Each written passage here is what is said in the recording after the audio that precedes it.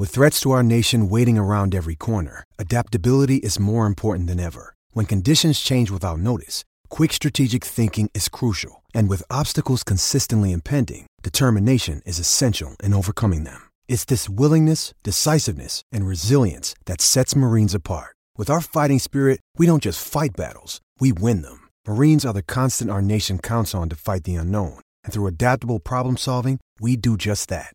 Learn more at marines.com. Another day is here, and you're ready for it. What to wear? Check. Breakfast, lunch, and dinner? Check. Planning for what's next and how to save for it? That's where Bank of America can help.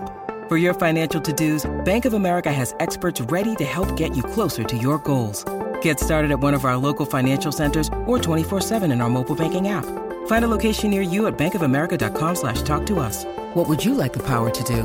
Mobile banking requires downloading the app and is only available for select devices. Message and data rates may apply. Bank of America N.A., member FDIC. This is a Heart and Hand production.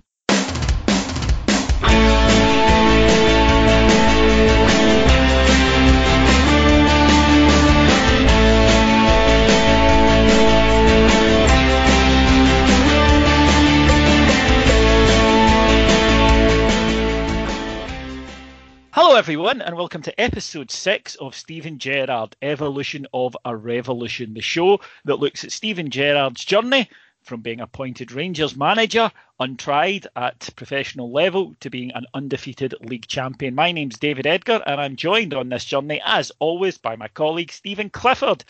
Stephen, a wonderful, wonderful story so far. We've had ups, we've had downs, but we're going to take a little pause right at the start of this episode because we've been going through the games and it is getting exciting and there's going to be fun times ahead in the show. But it's a year on, really, from where we are. January 2021, a year on from, I think, the moment of huge promise, the victory at Parkhead, and then the subsequent collapse.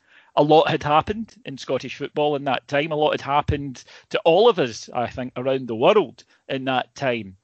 But let's look at what the differences were in Steven Gerrard and why there would be no repetition of that second half of the season collapse. Yeah, it's a perfect way to start episode 6 as we kind of look into it. And one of the reasons it's good to start here, David, obviously, you spoke to him weekly last year, obviously press conference wise, and there was, and you have commented before, a noticeable difference.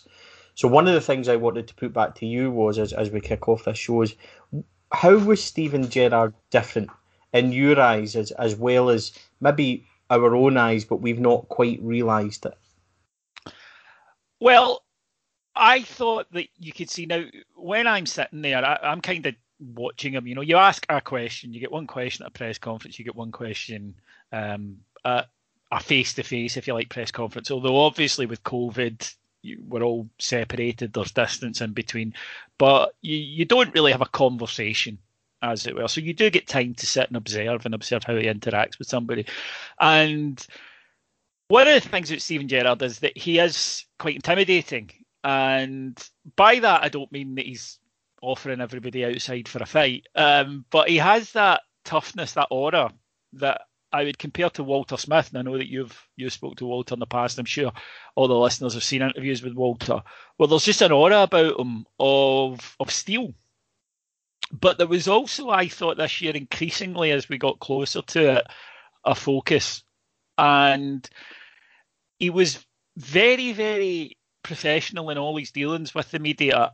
And I've heard it commented by older people within the media or people with more experience of it, that perhaps the setting, the fact that it was a Zoom press conference, the fact that it was this kind of rigidly disciplined face-to-face press conference was a part of that, that the manager of other clubs in gone days will sit and we'll have a joke and a laugh with the reporters and we'll sit with them for 20 minutes, half an hour. I can't comment on that. I don't think it had happened with Gerrard. I don't think that was something that he particularly engaged in, to be honest. But he was all business, and you could tell that from him, that it was all about on to the next game now. Right, this is what's just happened. This is what I'm taking out of it to analyse, and this is what the next step is. And I think it was almost this is purely speculation on my part. I don't know. Only the people there will know. But to me, it was all the extraneous stuff of the previous 2 seasons. He had learned what to separate from what mattered. And I think that that's obviously an important step for any manager, because there are so many things that get put in the path of a manager of a club like Rangers. I mean, literally thousands and thousands of things. And like in any job, when you're starting out, you don't know what you need to do and what are the ones that you can ignore and what are the ones that you can delegate. Whereas I think by season 2021, he did know that. And I think that he was focused very much on, these are the things I want to focus on. Now, whether COVID, for all the additional hassles that it brought and all the other problems that it brought, I wonder if perhaps that there was an ability to simply just focus in on that. Of course, there's no crowds on match days. There's not as many people in and around the stadium. There was a kind of cold, surgical aspect to the games. You know, the teams turned up. It was very, very organised. They went to what room they'd been assigned to. They got changed. They went out. All of these rules and regulations in place. They played the game of football. They came in. They did the press duty. Then they all went back in this very almost military way, Stevie. You know, it was that planned. And even going to the games, you know, you had to be at a certain point by a certain time. There were a lot of checks. You then had to go to a specific seat. You had to, you know, be in certain places at certain times. And I think that played into the discipline of this Rangers side. And I think it came from the manager. I think that he had this laser-like focus last season. And I think that particularly you saw it in the Old Firm matches and in European nights, where he was almost like a kind of higher state of alertness, you know, that he was just attuned, I thought, right in on what he wanted, what he had to do, what the team had to do. And I think that you saw that in the side and the way that it played. There was a precision about this Rangers team. There was an ability to get the job done when it mattered. There was an ability to focus on what mattered and what was important. And you see that even in things like game management. There's quite a few 1-0 wins, 2-1s at times. And that, to me, is a sign of a side who are utterly focused on the goal. And the way that this Rangers team won the title, it basically ran in a straight upward line to that title, didn't it? It never stopped. It just, there's where we need to be. There's the top of the hill. Let's get there. And I think that came from the manager. And perhaps it was, you know, experience and just that ability that you get after a few months in a job, I think, or a few years sometimes, depending on the complexity of the job, that we'll all have experience where you just know everything, don't you? You know where everything's kept. You know what the routine is. You know who to speak to about this or that or the other thing. And you don't remember where you learned all that. It just suddenly is something that you know. And I got that impression last year from Steven Gerrard, that here was a guy that there was nothing at all clouding his vision. You know, he knew what he wanted and he knew how to get there. And he just was then taking all the steps to actually get there. The reason I asked that, David, is I think it's perfect for where we are in this point in the show, that we're just off the back of having beaten Celtic at New Year. The previous couple of seasons where that's happened, we've seen a very emotional Steven Gerrard at both full time. Obviously, he'd been accused of over-celebrating the year before, which hindsight is always a wonderful thing. Again, this time, having beaten Celtic 1-0 where we left off the last show, there was none of that. Straight away, and I went back and I looked at this, and I was right in what I thought, that straight away in the press conference afterwards, he was well, we've got 8 days now, and next up is Aberdeen. The focus and determination in Steven Gerrard, and that's why I wanted to ask you, because you're obviously there. I'd latterly, towards the end of the season, start of the season, had spoken to Gerrard a few times in press conference and noticed there was a steely determination and focus that hadn't been there before. And I think that's really important to point out, that to me has come across to the team, because even when you spoke to Goldson, Tavernier, whoever it was doing the Rangers television, it was always the focus is on next games. And particularly the run that we were just about to embark on in January. Celtic were about to go to Dubai. That was supposedly going to refocus them, having won the We Give Rangers a Game for 20 Minutes Cup, which is, we both know that's what the press were going for. We had away trips to Aberdeen, Motherwell and Hibs, and it was a difficult spell for us. But the focus, I think, came from the top, and I think it's really important in this show, as we track Gerrard's journey, that there is a noticeable difference. I think what happened the season before in terms of Hearts and Hamilton, etc., and where that season left off, has realigned Steven Gerrard, so to speak. He was no longer Steven Gerrard morphing from player to manager. It was now Steven Gerrard, manager. This is a job. We're going to do this job, and it's 100% focus on that. I think that you're spot on, and I think that distance that you need to get from the players, something that Walter was absolutely the king of, that you can maybe sometimes feel for them a bit, too much, perhaps. It's very difficult not to, and for a guy who had been a professional footballer for 20 years and had been through every emotion the game could offer, of course, sometimes you're going to identify with the players. Whereas I think as a manager, you don't really have that time to do that. I think that you need to think of them almost as like a group of chess pieces that need to be manipulated, moved, and put in the right spot. And I think he was better at that last season. Again, as you say, I think he took the time to learn. Here's another thing I'd like to throw into it though, Stephen. I think he trusted the squad more last season. I think, combined with his own, I do think realignment, I think that is, I'm taking that as my word of the day, David.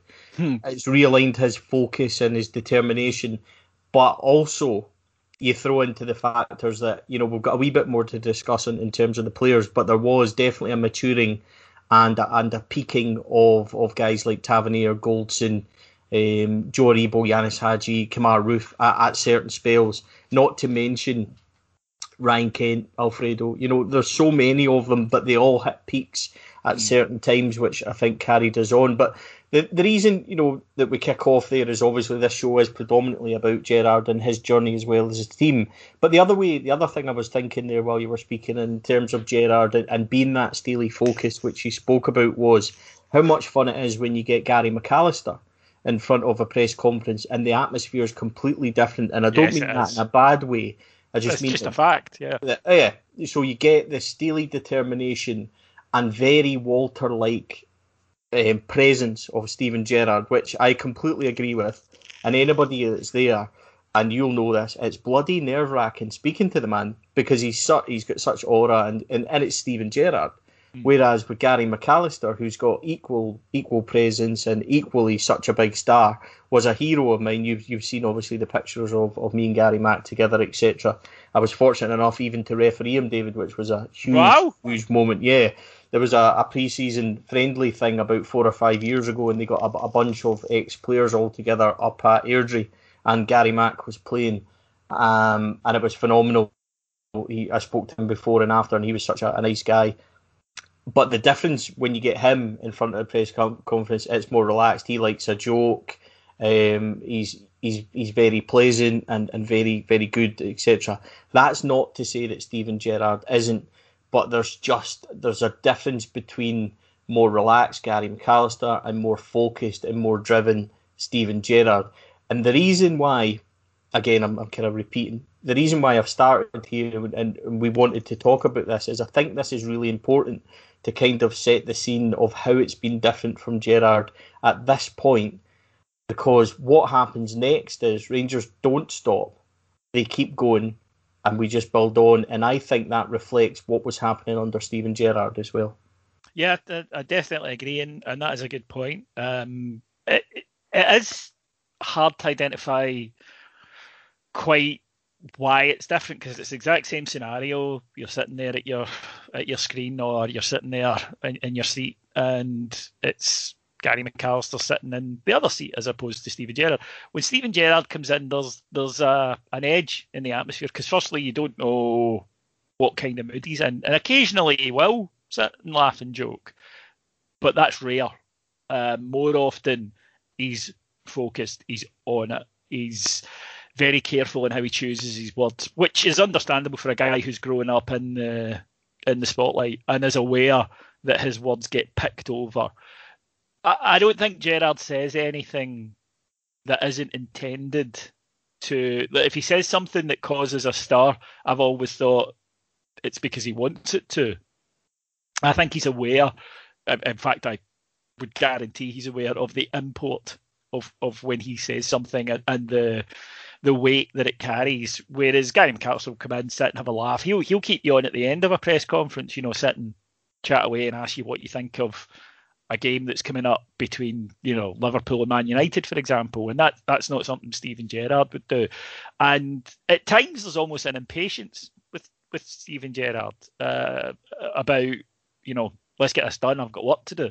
And you can tell that it's very much, but you need that balance. Walter Nally, you need that balance. You need to have, I think, the distant leader, and you need to have the kind of approachable second in command. I think a lot of workplaces work that way. Yeah, I would agree with that. I think, seeing a point you made there, sorry to kind of talk over you, I'm not meaning to, but a point you made there about what Steven Gerrard says, I've said this before, I think that Steven Gerrard is really meticulous in what he says. So when, like you just said there, I completely agree. When he's got something to say and he wants it to carry weight, he knows perfectly how to deliver it and how to get the reaction that he wants. So I think he's grown into doing that even more throughout his journey as well. Yeah, I think that in the first couple of seasons he might have made that, a throwaway remark here or there, and then saw the reaction that it get. And you're right, I think that he has. I think he's always known because of who he is, but I think as well that Glasgow and the crazy focus that's on everything that the Rangers manager does, I think has further, if you like, almost sharpened that instinct of his to do that. And you're very aware in the press. He's terrific at telling you exactly what he's decided to tell you before he goes into the press conference. And politicians, the top politicians, are good at this as well. That you can ask them any question, but you'll get the answer they've decided you're getting. And there's nothing any interviewer can do to break that, because they're masters of it. And I think he's somebody who has that ability. I also think that in the first couple of seasons, he had his guys, right? He had these guys that he trusted. And the converse of that was, I think it kind of came across that there were guys that he didn't trust, because there would be players who would be playing when they maybe weren't quite fully fit. There would be players playing when they were maybe not quite in form. And to me, and this is just as a layman and outsider looking in, that was because he thought, well, I trust you to go out and deliver for me, to do what I want you to do. And I don't necessarily trust the guy behind you to come in and do what I expect, what I need. I think that changed last year. I think he looked at his squad, and you mentioned names there, Hadji, Ruth, Itten even, that he looked and he said, actually, no, this year I have guys that I'm happy to bring in. Balogun, guys that can come in and give me exactly what I get from my first picks. And I think that was huge for the whole squad, where I think they realised that there was this extra quality. I think we would all agree that Hadji and Ruth, for example, are guys who had great spells and at other times weren't quite as on it. But you look at their contribution in goals and assists from the pair of them. That's the dip. Alfie was doing what Alfie was doing last season, the previous two seasons. Ryan Kent was not quite to the same level, but Ryan Kent was there and contributing. There's this load more goals and more assists from these two guys. And that's just a huge difference maker. Suddenly we had the weapons that we maybe didn't have in seasons 1 and 2. Suddenly we had the bench. Suddenly we had guys who could come in for different matches. And I think that was reflected throughout the squad. And then the realisation, which we talked about in a previous show, which was that this squad realised, hang on, we are good enough. It's not ability. It's not that they're better than us. It's us. If we perform to our max, then we're going to win this title. And I think that as the season progressed, that became clear.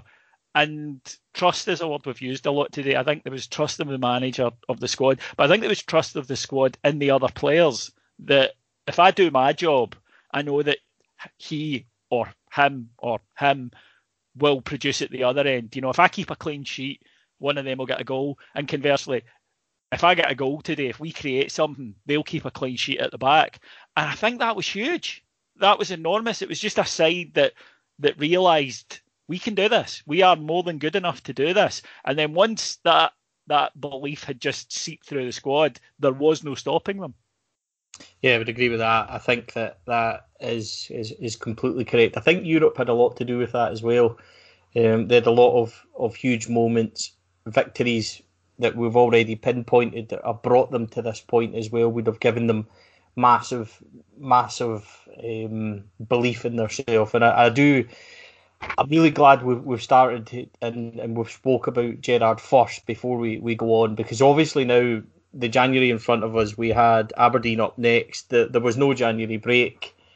We then had Motherwell, Ross County ending with Hibs away. So 3 out of the next 4 are probably as tough as you're going to get away games, especially on the back of a big result at home to Celtic. So we go up to Pittodrie, David. It's 2-1, but it's not anywhere near a 2-1 game. We thoroughly in control, win a penalty which Tav misses. They're down to 10. Alfredo then takes control, 2 lovely finishes, and for some reason, it didn't happen a lot last season, but I don't know if you remember this as well as I do, but we hunted for a third goal, which wasn't really necessary. We spoke about this before, and we got caught massively at the back. Yes.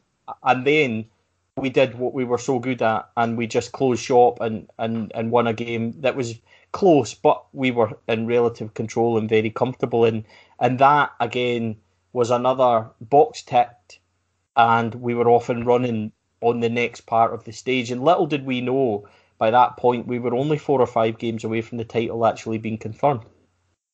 Yeah, that was the thing, because as well as what we were doing, there was the collapse of Celtic, which we'll touch upon, or the further collapse of Celtic, which we'll touch upon later in the show. So we, as Stephen said, we had quite a tricky month in prospect. We went up to Aberdeen for a very strange game, as it turned out. Rangers in the first half, we get a penalty, Aberdeen have a man sent off. We miss the penalty, but then Alfredo pops up, a couple of great goals. Rangers are in an absolute easy street against 10-man Aberdeen. Somehow contrived to give away a dreadful goal to make it 2-1. See the game out relatively easily, to be honest. Aberdeen don't really threaten us. But of course, you are always thinking, oh God, we're going to... Because there was a 2 each at Pittodrie the season before. Yep. Where Rangers had been absolutely brilliant for an hour, and then it had just fallen apart. But no, Rangers get the victory. Disappointing performance the next match. We go to Motherwell, 12 o'clock kickoff, which I've mentioned before. I think Rangers are hopeless in. Seems to take us at least half an hour to start playing. It's the case here. Motherwell take an early lead, and Rangers aren't really doing anything. But luckily, we have the hammer of Lanarkshire, Cedric Hitton, who comes on and, of course, gets a goal, which preserves the unbeaten record. This was the game, though, Stephen, that I thought, we dropped 2 points, and of course there's the mumping and moaning that will always happen when Rangers drop points. But I remember really thinking, it doesn't matter. We're so far ahead. And again, we'd mentioned Celtic. Celtic were playing these games in hands. There's the first one back, they draw 1 each with Hibs, last minute goal, and you thought, they're not, they need to win every game, and they're not going to. They can't. Now, I think the fear really that came about, if you analyse this from a neutral point of view, which people, for example, down south did, and they were going, Rangers are winning the league, that even if Rangers had collapsed, there was no indication that Celtic were going to pull it back. The much fated 3 games in hand that they counted the 9 points off, they took 1 point from those 3 matches. They really couldn't. They drew with Livingston twice. They lost at Ross County. But there was, I think, after that 1-1 draw, just a fear. And I think it came from the fans because we were having a whale of a time, Rangers fans.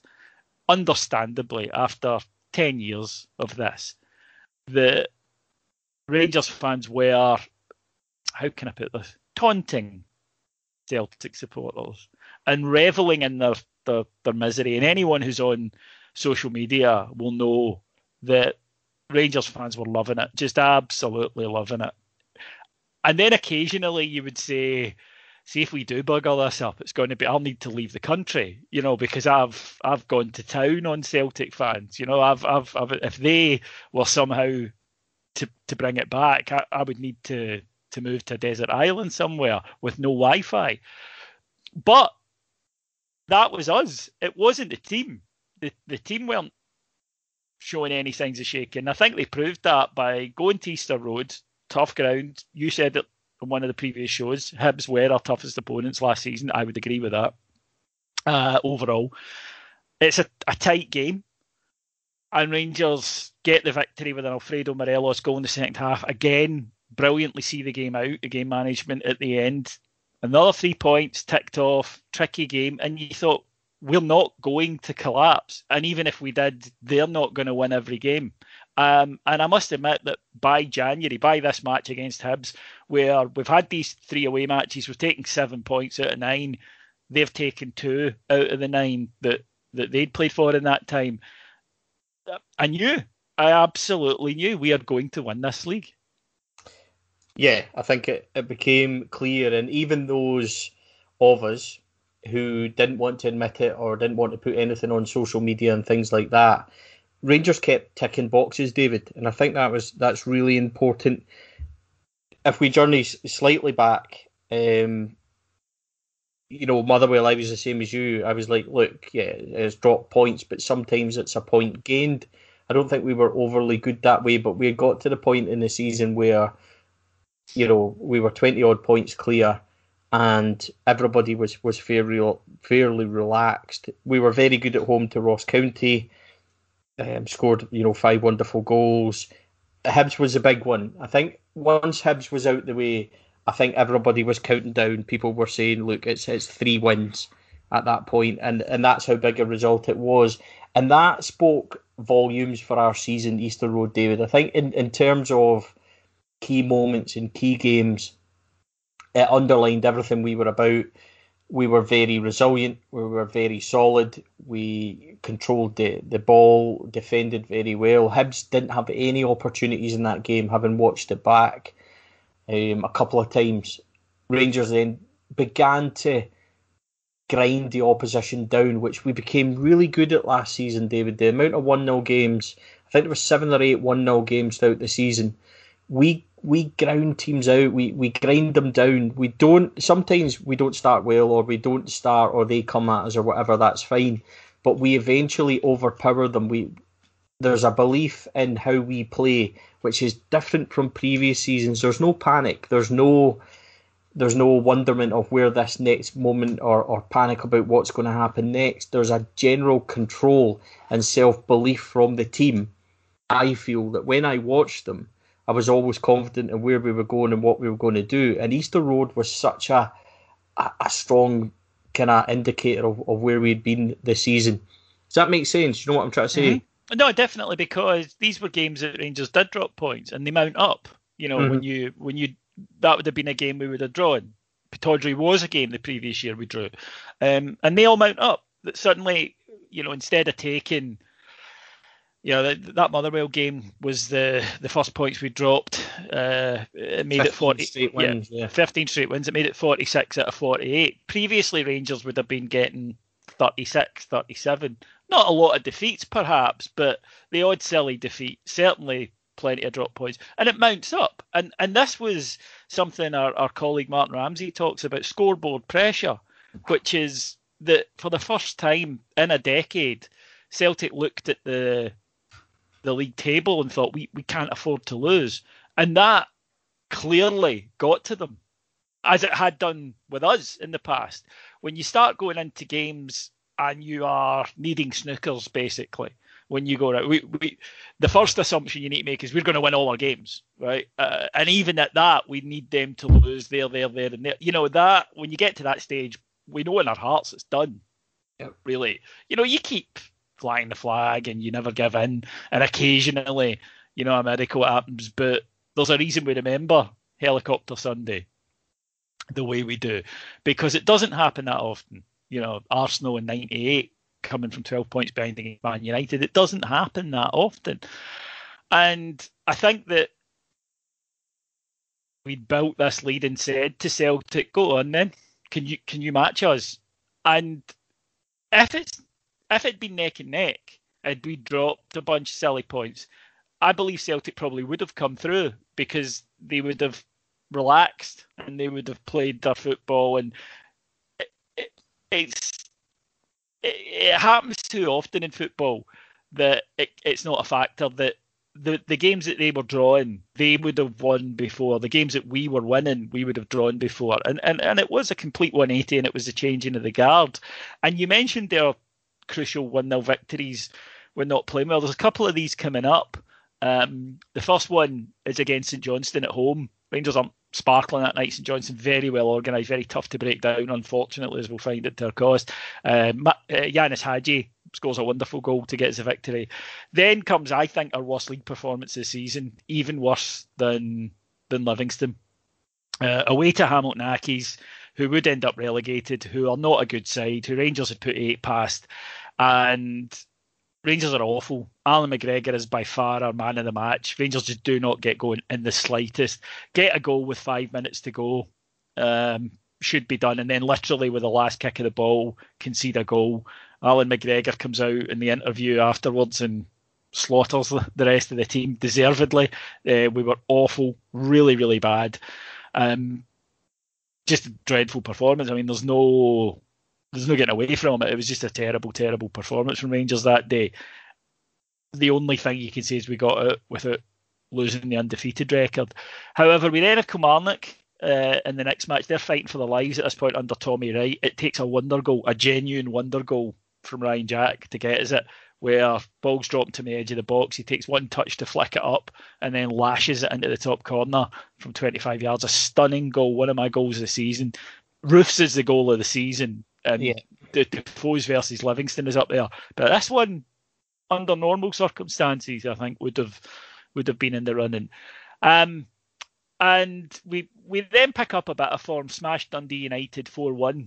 And then Europe's back. And Europe's back against Antwerp.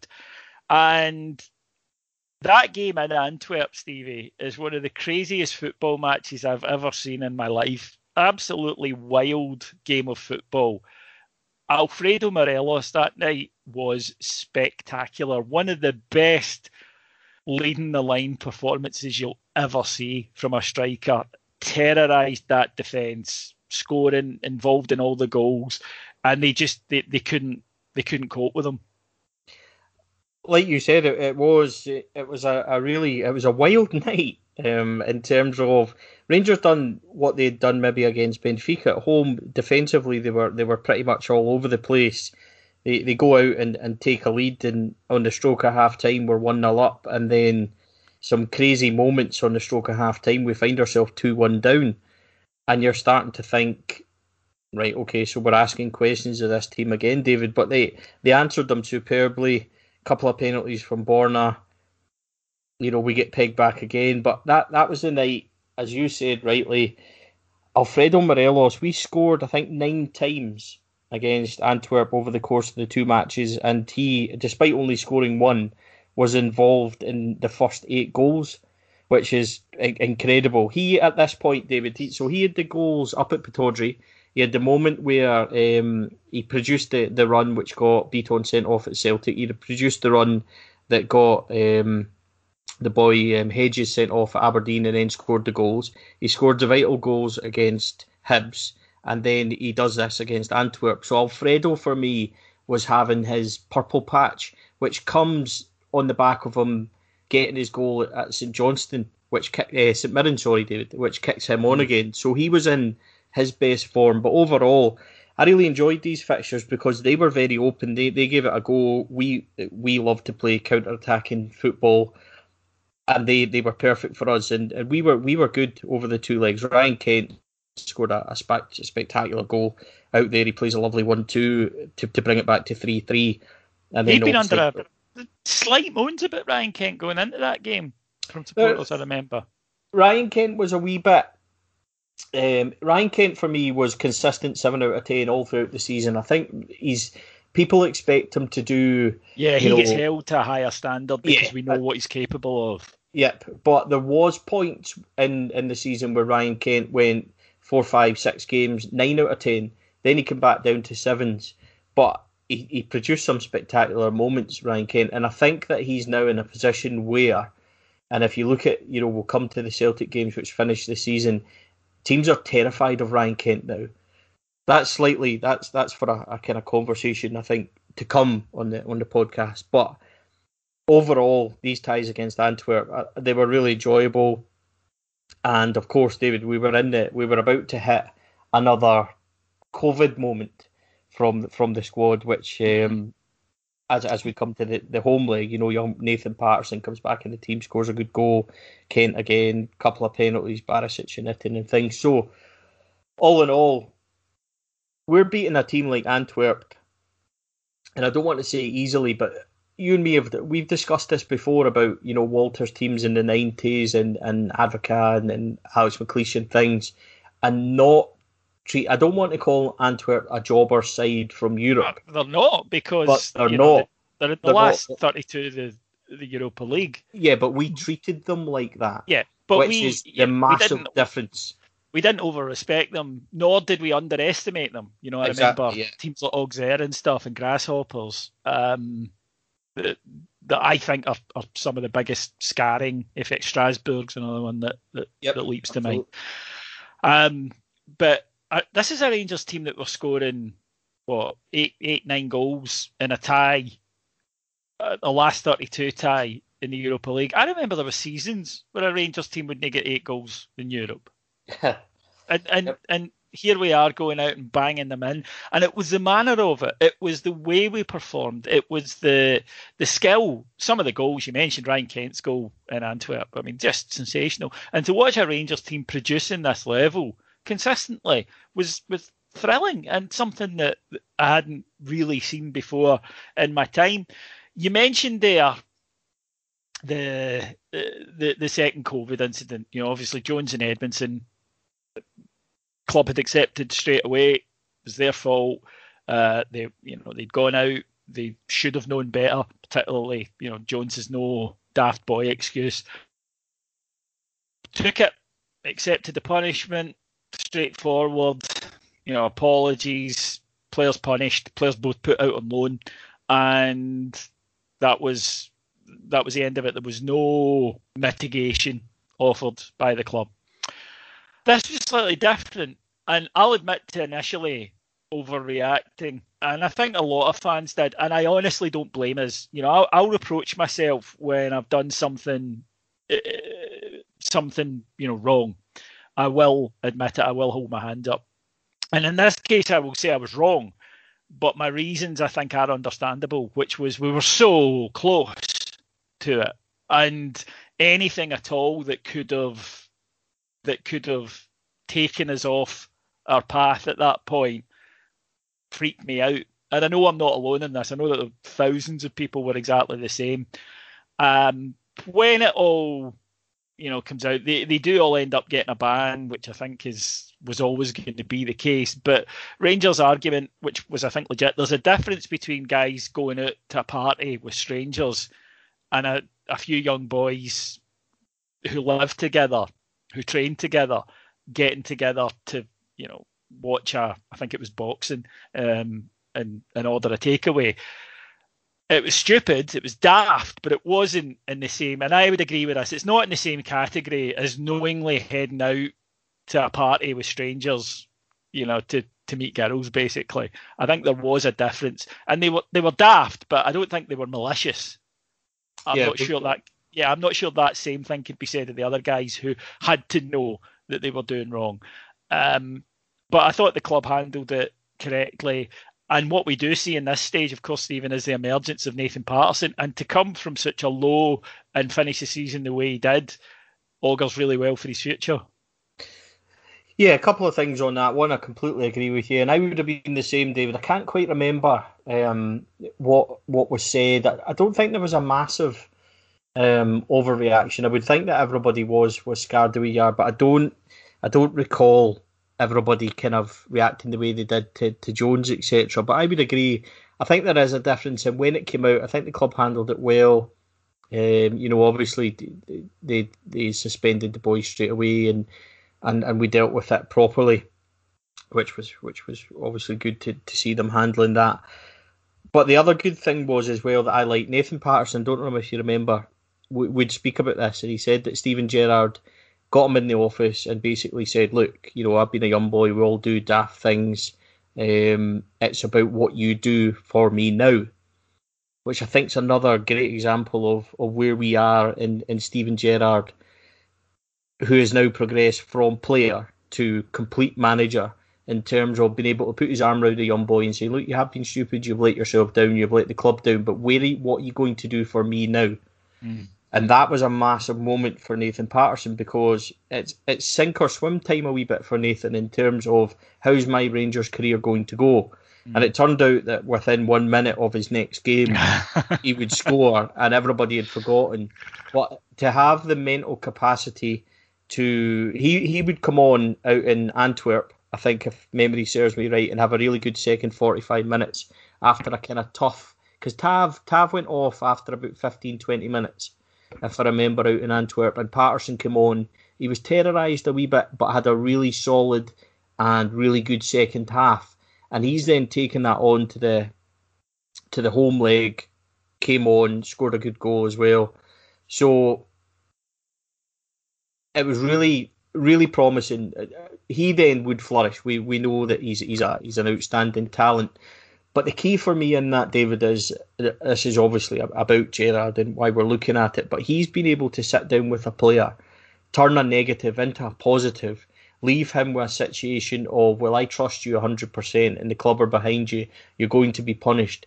But he's also then put the emphasis back on Patterson by saying, right, what are you going to give me now, because I'm standing by you, so I need this show of faith returned. And that's how, I think that's brilliant man management, because he then...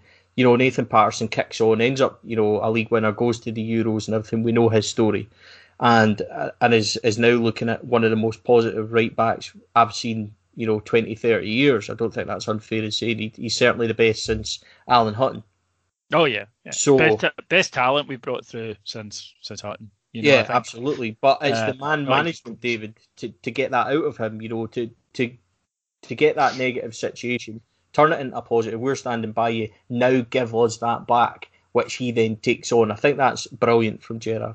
Yeah, and like I say, I think that, yes, they both incidents breach COVID, but I do think there was a difference. They are different, absolutely. They are different, and I do think that there's a level of thought that went into one that didn't go into the other, in terms of you had to know what you were doing in the first instance was wrong. You were going to a party.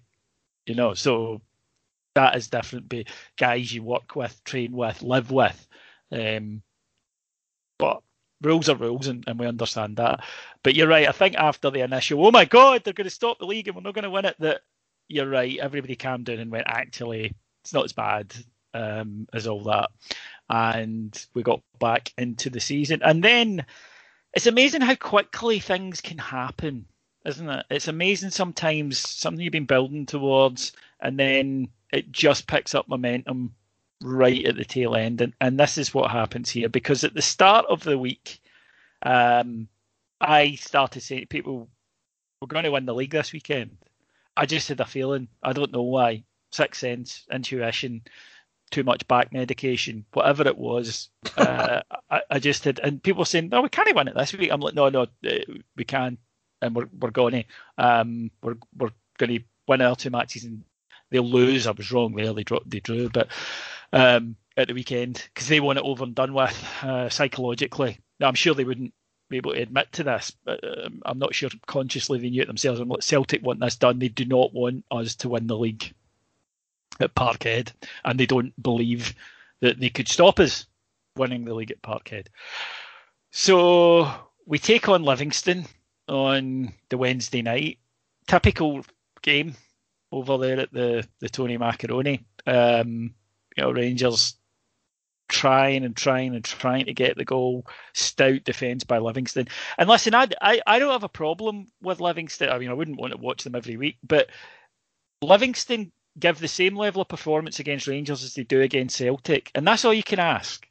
I think they play to their strengths. Yeah, they do, but they're not a side who have.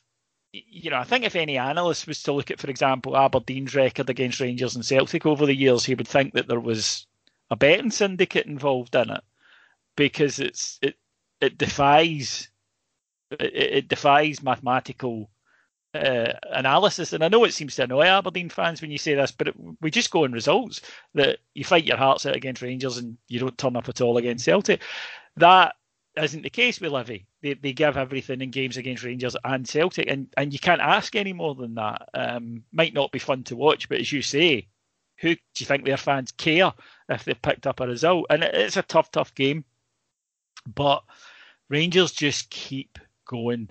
They'll determine, and a draw won't be the end of the world. Can I just point out, for the biggest of wetting of their underwear of the season, one of our podders, Stuart McCall, who gets a wee bit overly involved in the game, with 10 minutes left, said to me, "We're going to throw away 2 points again." And I went, "We've dropped 6 points all season. What do you mean again?" And we're not throwing away points. It's just a tough game. But Stephen Davis, driving force, we spoke about that against Motherwell. He goes forward. And again, another crucial wee touch from Cedric Hitton. Set up a chance for Stephen Davis. Keeper palms it away, but there's Alfredo. He tucks it in, and we win the game. And then St Mirren at Ibrox on the 7th of March. We can't get to that quite yet, David, because I have to interject slightly on the Livingston game, if you don't mind, if that's okay. Go on. If you remember, Alfredo was denied a Stonewall penalty. Oh, and got booked. Yes, you're right. On the 37th minute, and he got taken out and he gets cautioned for diving. That leads to Gerrard getting sent off for half time for basically asking what was it for. John Beaton, do not question me, etc. So we have the very famous quote from Gerrard afterwards: "Don't worry about Alfredo, he's in there with his top off singing Sweet Caroline." Loved it. Which I think then sets everybody up on social media. We're already on a high. We're already excited. And I think then, David, that sets us up for the next, 2-3 days. Level of excitement. I remember posting after that Livingston game just at night. We always kind of post after. I know obviously Heart and Hand you do as well. A wee bit. And all I said was we could win the league this weekend. And like you, there was a real belief. I didn't for 1 minute believe that they would want us to go to Parkhead with the possibility of winning the league there, because we would have. I was like you. I was convinced. So only slight, David, and I say that because it was such a funny moment in terms of where we were in the season. Alfredo and Steven Gerrard's ability again to turn a negative situation into a positive, kind of uplifting one. They're trying to get him to come out and, slaughter the ref or say something. And he just bats it away. Listen, don't worry about Alfredo. So it was a brilliant moment. And then, as you said, it's St Mirren. Well, just before we get to that, again, we moan about referees a lot on Heart and Hand, to the point that people have actually complained to us about it. So stop going on about referees. And my point is, I accept, believe it or not, I do. I accept the odd bad decision. It happens. It's the law of averages. And there will be times we get decisions that I go, a wee bit fortunate there. In the case of someone like John Beaton, now you're a qualified ref. You're a big Rangers fan, right? But I know that people don't put themselves through what you need to do to be a ref, to go and you'll referee 2 games. I've seen you after reffing 2 games on a Sunday. You can barely move. People don't. Well, of course, you just ran a bit for 3 hours. People don't do this. They don't sit down and day one say, I'm going to be a referee and I'm going to get to the top just to screw over Rangers. So my take on it is someone like John Beaton, and I don't know how much you can say, but someone like John Beaton, I don't think he's at it when it comes to Rangers. I think what it is he's just not a very good referee. And then I think that instead of giving what he sees, it's now in his head that he's made so many mistakes for Rangers. I mean, the single worst refereeing performance I've ever seen, that infamous game against Hibs, that I think he overthinks it, which personally, from talking to you, from talking to other guys, from talking to ex-referees at the top level, they tell me that's the worst thing you can do, is when you start to, well, actually, I know that he in the past has dived, so maybe, rather than just going, it's a penalty, and giving it, or it's not a penalty. What's your take on that? I think the worst thing about John Beaton was, and I'm like you, everybody can make mistakes, and it was actually a difficult decision because it happened so quickly that the Alfredo's fall and everything else, when you first see it, you think there's not a lot to it, but when they slow it down and obviously you see the angles, he's got no help from his assistant who's looking right at it along the line, should be able to hear. He's the guy that, I would blame, and quite happen. Yes. That happens a lot. It's like, come on, you saw that. Yeah, and not only that, David, but you're also in this is like amateur football refereeing because you've got no crowd there, so you can hear contact, you can see, you're not swayed by anything, is what I'm trying to say. So obviously, if that had been at Ibrox, there would have been a massive roar, which you're more inclined then to go with that. Yeah, there's no external stimulus to your decision. Yeah, so what makes the situation worse is John Beaton at half-time refusing to speak to Steven Gerrard, who's simply asking, can I speak to you, can I speak to you? His first reaction to that simple request is to go and caution Gerrard, which Gerrard then turns and I think says, fuck off or whatever, which he then puts him off for. And my argument to that is that, you cautioning him is as much you saying fuck off to him as him physically saying it to you. All you have to say to him is, look, Stephen, not here. I didn't say it properly. Happy to speak to you about it inside or after the game. Yeah. And Gerrard would say, look, okay, right, no problem. That's all you need to say. I think that the problems become when you don't speak to people back and you become robotic is when people get frustrated, especially Gerrard. And you've got to respect the fact that he's played he's won the Champions League. He's played the game for the top, 20 years at the top level. So if you speak and treat him like that, he's obviously then going to go. And he's the first one to say after the game that he didn't handle it well and he holds his hand up to that, etc. But there needs to be a level where, and I understand what people are saying about John Beaton.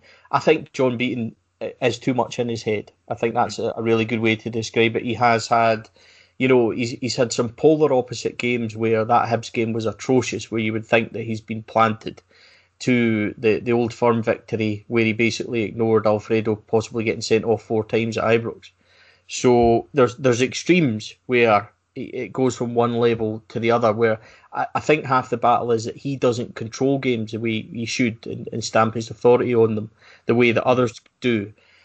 But he's not the only one in Scotland. Kevin Clancy is just as bad. But there is also a level of better referees coming through. I think that Don Robertson, Ewan Anderson, Nick Walsh are better than John Beaton. Ewan Walsh particularly coming through. So I'm reluctant to I don't want to overly slate John Beaton, but I would say that I've seen John Beaton have great games and other times have games where I've wondered exactly what he's looking at.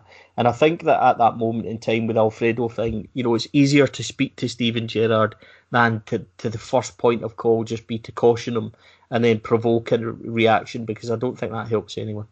I think that's a great point. There's very few things in life, actually, me, I'm an incredibly laid back guy. Rudeness, blanking someone is very high on my list of sins. Just I think that's what it is, David. He's provoked Gerrard there. Stephen Gerrard will tell you, as he said, and as I repeat myself, but that action of immediately just not even speaking to him. Of course. I'd lose if the ref had said to me, "Look, I made a decision. I might have got it wrong. If so, we can talk about it. But come on, let's get off the park here." Then it instantly, what's the word I'm looking for? It instantly diffuses that tension. Yep. Whereas instead, if you act all high and mighty, you increase it. But anyway, it meant, of course, that the manager would have to serve a touchline ban, but it wouldn't kick in at the weekend, and that was a good thing. Now, on the Saturday, Rangers couldn't win the title, although we could get to a position where Celtic could only match if we won the match, Celtic could only match our total. And that would be if they won all their matches. Rangers would have to lose all their matches. Celtic would have to win all their matches. In fact, even Rangers didn't have to win. A draw against Celtic would obviously have done it as well. But we couldn't technically win it. However, there was obviously the feeling among supporters that this would be the day. And the reason for that, and you could tell this, was there were thousands of people outside Ibrox. There's a famous scene of the manager in his car driving up to the ground, and I think he speaks for all of us when he says "fucking hell" at the sight of these thousands and thousands of Rangers supporters. And I went up to the ground. Now the fans had assembled about 11 o'clock. You get in if you're in the press. You're not allowed in, and I mean you're not allowed in. This is never deviated from until 1 hour before kick-off. It's part of the SFA rules. It's part of Scottish Government rules. So you assemble outside one of the gates, and they're to get your temperature check and to get your. And by the way, I've never been more nervous than that day about my temperature. And I'm like, please be. Please don't be 37 degrees, because then then they won't let me in. And I was up, so I get there about 10 to 2 to walk around and wait. And obviously the majority of people had dispersed by this stage, but there were still a lot of people around the ground, and they were over at bricks, and it became pretty clear to me that they were over at bricks of loved ones. And that, I'm choking up a wee bit about it now, that was just a reminder of how much it meant and why it means so much and what matters to people. So if I wasn't already hyper, that just kicked me over the edge into the ground. And even in an empty ground, you felt it, because there were still people outside and fireworks going off and stuff. And you really knew it and you felt it. And to me, Stephen, this is why this Rangers team, why I love them. Because we're all talking before the game, just go and get this done, Rangers. Don't mess about today. Just get it done. We just want it 2 up inside 20 minutes. Brilliant goals, by the way, from Kent and Alfredo. 2 up inside 20 minutes. Everybody relaxed, starts enjoying themselves. Half-time concert 2-0 up. And of course, because we're Rangers fans and the last 10 years, natural warriors, everybody's saying, come on, just get another goal, Rangers. 90 seconds, Hadji gets the third, and that's it done. And then at the end came the scenes of celebration. The players, they knew, we knew, there were people outside the ground, people dancing and singing. Everybody knew that it was done. And the reaction from the players was immense and intense, and they're celebrating. And of course, we saw the scenes from the dressing room. We knew it was done. And the thing about this is somebody said to me that it would have been nice if the players had a moment, where it was won. If they'd won it, like a goal that did it or a game. To me, that weekend won't be taught because I thought that's it done. I went home and I was, all the emotion, speaking to all my friends and family around the world and bears everywhere partying. And then the next day, not really bothered about Celtic game. They draw, we've won it. And it all kicked up again. I wouldn't have traded this for the world. No, it was a very special weekend.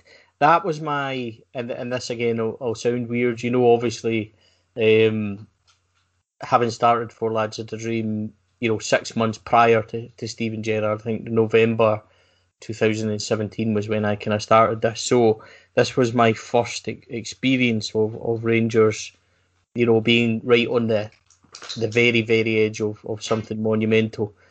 And there was a special feeling on that Saturday on social media when you started to see the pictures of the fans gathering. You had texted me actually to tell me about the people watching the bricks and how emotional it was, and even at that point we could feel ourselves. And you're fighting back the emotion a wee bit, and then you see the players afterwards celebrating. And then that night, David, you've had, like you've had texts and phone calls to each other and all your friends and whatever. But then the videos start coming through of the manager, skating across the dressing room floor, and the players, singing to "I'm feeling it" and stuff like that, which became a wee bit of a kind of Rangers anthem as weeks then progressed after it. It was just a massive feeling. Everybody had waited for this moment, and that 24 hours afterwards, the highs of the Saturday night, and I was up at 4:30 on the Sunday morning to go and do early shift. So for me, it was a constant. It was like a continuation. I maybe had only 3 or 4 hours sleep because I couldn't put my phone down. I wanted to see everything come through, and then when I started again in the morning, right up until their game kicking off, and then 5 minutes into their game, the plane goes above, and the message, "Can you see us now? 55 titles," and that just sparked social media off again, and that 90 minutes. I actually, between working and being at home, I maybe missed about 20 minutes, but I watched that game, and they had no intention of winning that game, and I said to the missus, 10, 15 minutes into that game, I said, "Look, get our stuff ready." That's how confident I was, because I had been telling my boys, obviously that I've got 2 boys, and I'm trying to kind of bring them up and entice them towards Rangers, but not force it, because I believe that they should, well, within reason, but they should make their own kind of decisions. And I've been telling them that we're going to have this party, and we're going to celebrate, and this is this was it. So when I came home that day, 0-0, 60 minutes, that was us. So we had started, actually, it would have been really bad if it didn't work, but we had actually started putting out the kind of, we had not fireworks, but we had the smoke bombs, the signs, we had flags.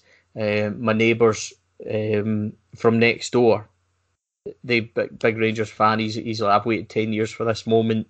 So we had a barbecue on. We had the neighbours from round the road. Everybody was set on this final whistle. So when it actually went, there was cheers. David, I went out into the hall, sat in the front step, and cried. So I don't mind telling anybody that I was overcome, and it was tears of relief and joy. But there was people jumping about this living room, and I made an exit out, and the wife came out, and it was the first time. We'd been together for 10 years, so this was our first one together. And we were starting to say to each other, I think we might be bad omens. So, but I can't afford a second divorce, David. So that would be extreme. Aye. So, but it was, everybody has moments and everybody will tell you stories. But for me, it was a very, very emotional one. Seeing videos of people, going apeshit in their living rooms, and I just made a wee beeline out and sat by myself to be joined by the missus. It was a very emotional moment, and then once that passed, the euphoria kicked in, and we'd waited 10 years, so it was just, those are the feelings that you want again. Those are the feelings that drive you on, and those are the moments. It is long overdue. We are too big a club to to go through what we've been through, but it was a magical 24 hours. It was magical moments, and I know that everybody listening to this will remember where they were and what they did and how they celebrated it. And I loved every single moment of it. It was a very, very, very emotional, very, very proud of the team, and I think that, you know, it was just everything that we had deserved up until, you know, that moment throughout the season. They'd been wonderful league-wise. And, you know, it just, as you say, like you say, players maybe didn't have their moment on the pitch, but that's a weekend I wouldn't swap for anything. See, a moment is for history. A moment isn't for the there and now, and that's why I'm not bothered about it. Because a moment, this idea of a goal, that's to show in the future.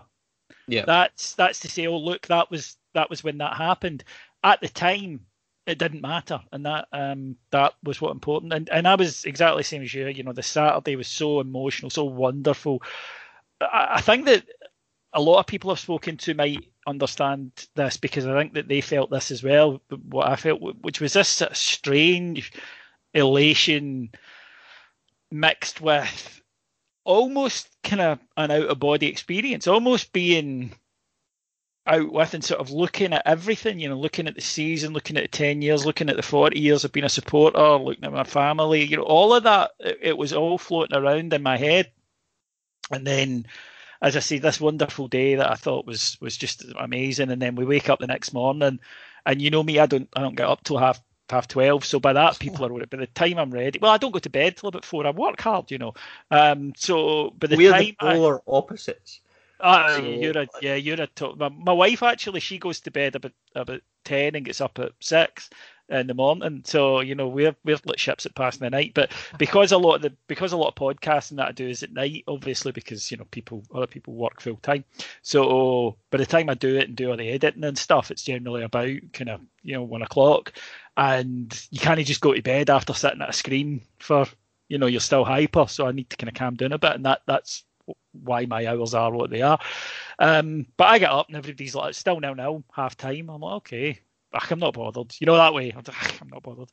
Then the second half, I'm like, And then I think I can't turn their game on, because if I do, they'll score. So I'm in the ludicrous situation of sitting on my phone in front of a TV, WhatsApp, people going, what's happening? What's happening? And they're saying exactly what you're saying. They're like, they don't want this today. You know, and I do, you know, we're not saying Celtic through it. We're saying that consciously and unconsciously things happen and they affect your performance. And they didn't, you know, they didn't want it. And when it happened, the feelings just got relit. And I've taken a lot of stuff in my life, right? I've you know, it was a big part of my life, unfortunately, and I've never felt the kind of highs that I felt that weekend. It was just fantastic. And when we, you know, meeting up with friends that day to celebrate safely at Bottoms of Gardens before anybody phones Apollos, it was just as you say. And remember, I live in Kilwinning in Ayrshire. The second the final whistle blew, it sounded like the Russian advance on the Eastern Front in World War II. You know, it was just like the amount of fireworks that went up, I'm sure were visible from the moon round here. It was wild. And then, you know, my two neighbours on either side, they're up at the fence jumping because it was a warm day. We're at the back and everybody's singing and dancing and shouting from the various gardens. And it was just amazing and a wonderful day. Stevie, Slavia Prague, if we are sober, do we beat them? Yes, we do. If Dundee United lose on that Sunday, do we beat Slavia Prague? Because I mean, certainly there was a celebration among the Rangers players, let's be honest, but also the emotion, I think, did carry into those games. Yeah, I mean, I think it does. I think we'd performed quite well away from home, set ourselves up quite nicely, came back from obviously being 1 down.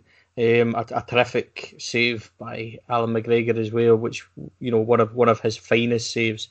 David, if you remember, diving to his left. Oh my God, yeah, that unbelievable! I thought it was a goal all the way. We were just flat when it came to the second leg, missing a few players. Obviously, no Tav, etc. what went on that night was nothing short of disgraceful. In terms of Prague, I think there's unfinished business there. I know there's a possibility, David, that we could meet them again. I would say, and obviously I'm biased, but I would say that they are nowhere near the level that Benfica were. They're nowhere near the level that the really top teams that we played before. This is a team that we should have beat, and probably in circumstances where the players mentally were on it, focused and switching on, I would back Rangers to beat this side. But we didn't perform. We end up, we lose our discipline a wee bit, which is the first time that happens.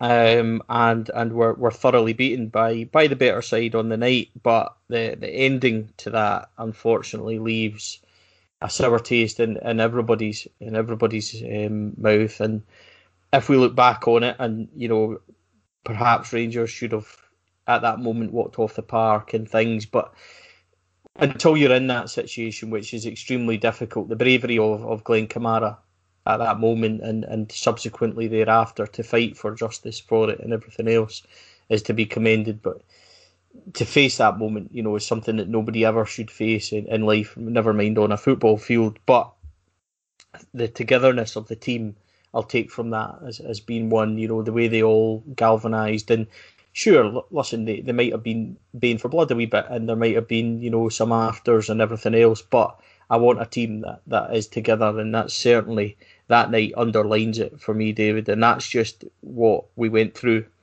the entire season with them. But a sore way to end another fabulous run in Europe. And if you consider, David, that that was only one of 3 games we lost last season out of, I think, 56. And the club has been absolutely fantastic. I think, personally, we're better than them by another round. If we went out to Arsenal, say, in the next game or whatever, I would have been not happy, but you would have been comfortable in saying, well, look, Arsenal are a good side, we can accept that. When we went out to them, it left me feeling a wee bit like a good Rangers performance and a good strong performance. We're beating them. We didn't quite get it that night, which was a shame.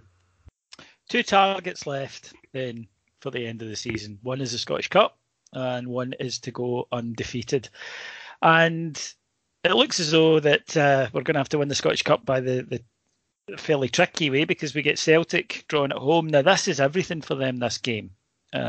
This is the one that means 2 Old Firm games quite quickly, and it means 3 even in that short period before the end of the season. When Rangers come back from Prague, we got a 1-1 draw at Parkhead, notable for Alfie's first goal, whoever it was at the back post against them.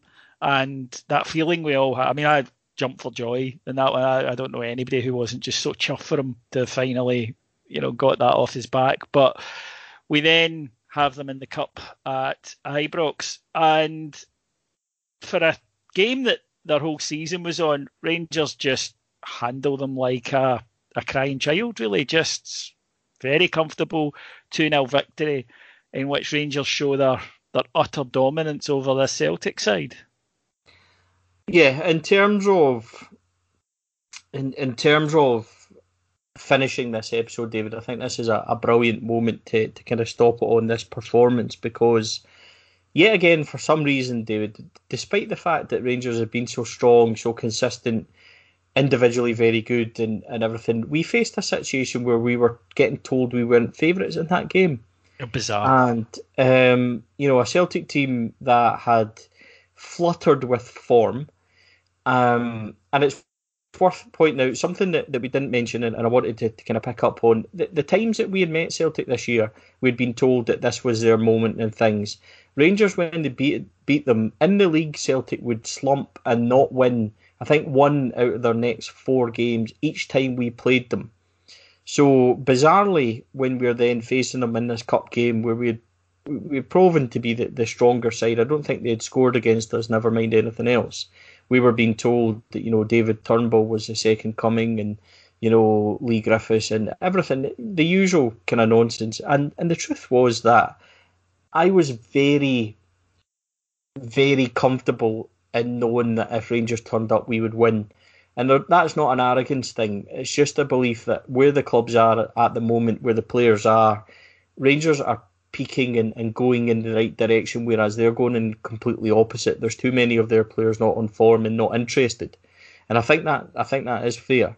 But Rangers are a far stronger side. They're far well disciplined. They're better managed. They're tactically more astute, and we are better. And I think that's just it's going to come across as being arrogant. It's not meant to be. But I just had complete confidence that if we turned up, we would beat them.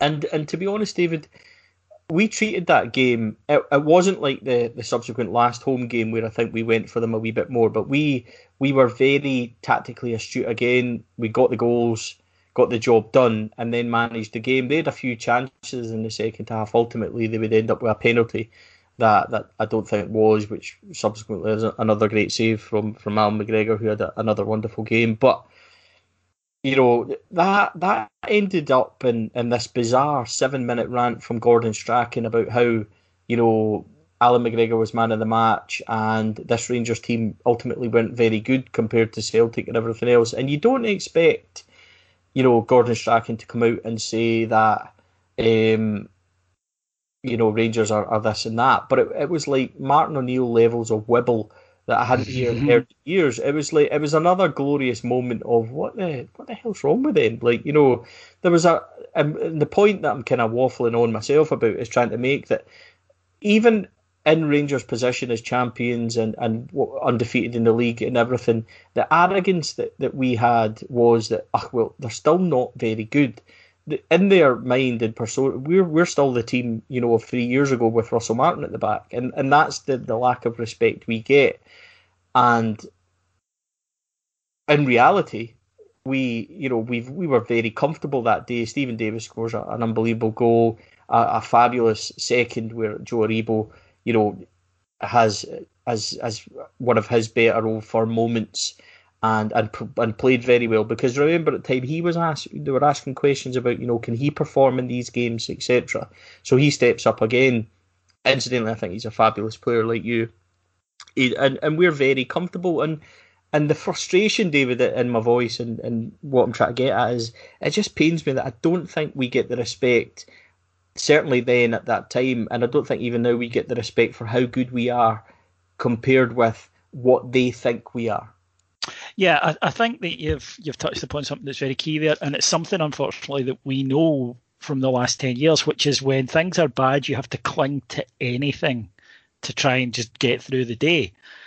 A couple of wins, you're right, they had, I think, 4 wins in the trot, and that was them. They were back, they were world beaters, they were going to romp to Scottish Cup, and of course, no, the underlying issues are still there. But as a supporter, you need to do that. What I think was beneficial to us, and it's something that I think that is still going on with them, is that, as you say, there's this, that they become addicted to the narrative of Rangers are skint, Rangers are going into admin, we've got loads of money, Rangers are rubbish, their players are all rubbish, our players are great, and they become addicted to that narrative. And rather than taking a step back and saying, actually, hang on a minute here, they seem to be doing okay. Let's focus on ourselves. We have a poor squad. We've signed a manager who, with the best one in the world, I'm sure wasn't on the top of many people's lists before the process began. We don't have much money to spend in the transfer market, but they can't do that because they enjoy the period that they went through too much, and that's understandable. As in 2016, Brendan Rodgers is not there. You're not facing, as you say, with all due respect, Joey Barton and Clint Hill and Philip Senderos. But they're living in that period. They're clinging on to that, and that's fine, because we're not. We're moving on, and that will come back to haunt them. The Cup, though, will provide, on next week's episode, a bit of a loan, and Stephen and I will take a bit of time to look at the Cup record and to look at Stephen Gerrard's Cup record overall and to ask why it hasn't turned the same way that the league performances have. We'll also look at transfers in and out over his period, the type of players, the biggest successes, why certain players have worked, why certain players haven't. And then we'll do a wrap-up of this season, and we'll also do a wrap-up of the show. There will be one more episode after that, though, when we'll do a Q&A. So I hope you've enjoyed it. Stephen, as usual, a pleasure to talk to you, brother. Yeah, a really good episode, David. I'm glad that we spoke a wee bit more in depth about Steven Gerrard at the start, because I think that the things that we discussed was really important, and I've really enjoyed it. Thanks again to everybody as well who has joined us on this journey, and the feedback's been great, and it's such a brilliant series to do, and thoroughly enjoyed it, David. Thank you very much. Pleasure, my friend. We will be back next week, folks. Until then, I want you all to have a wonderful week, and we'll return as we wrap up the conclusion to the show. So until we speak again, take care.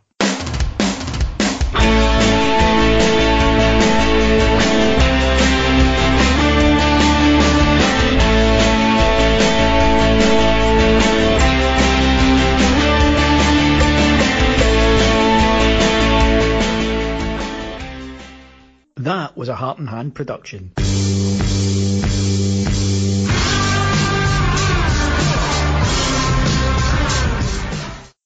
Sports Social Podcast Network.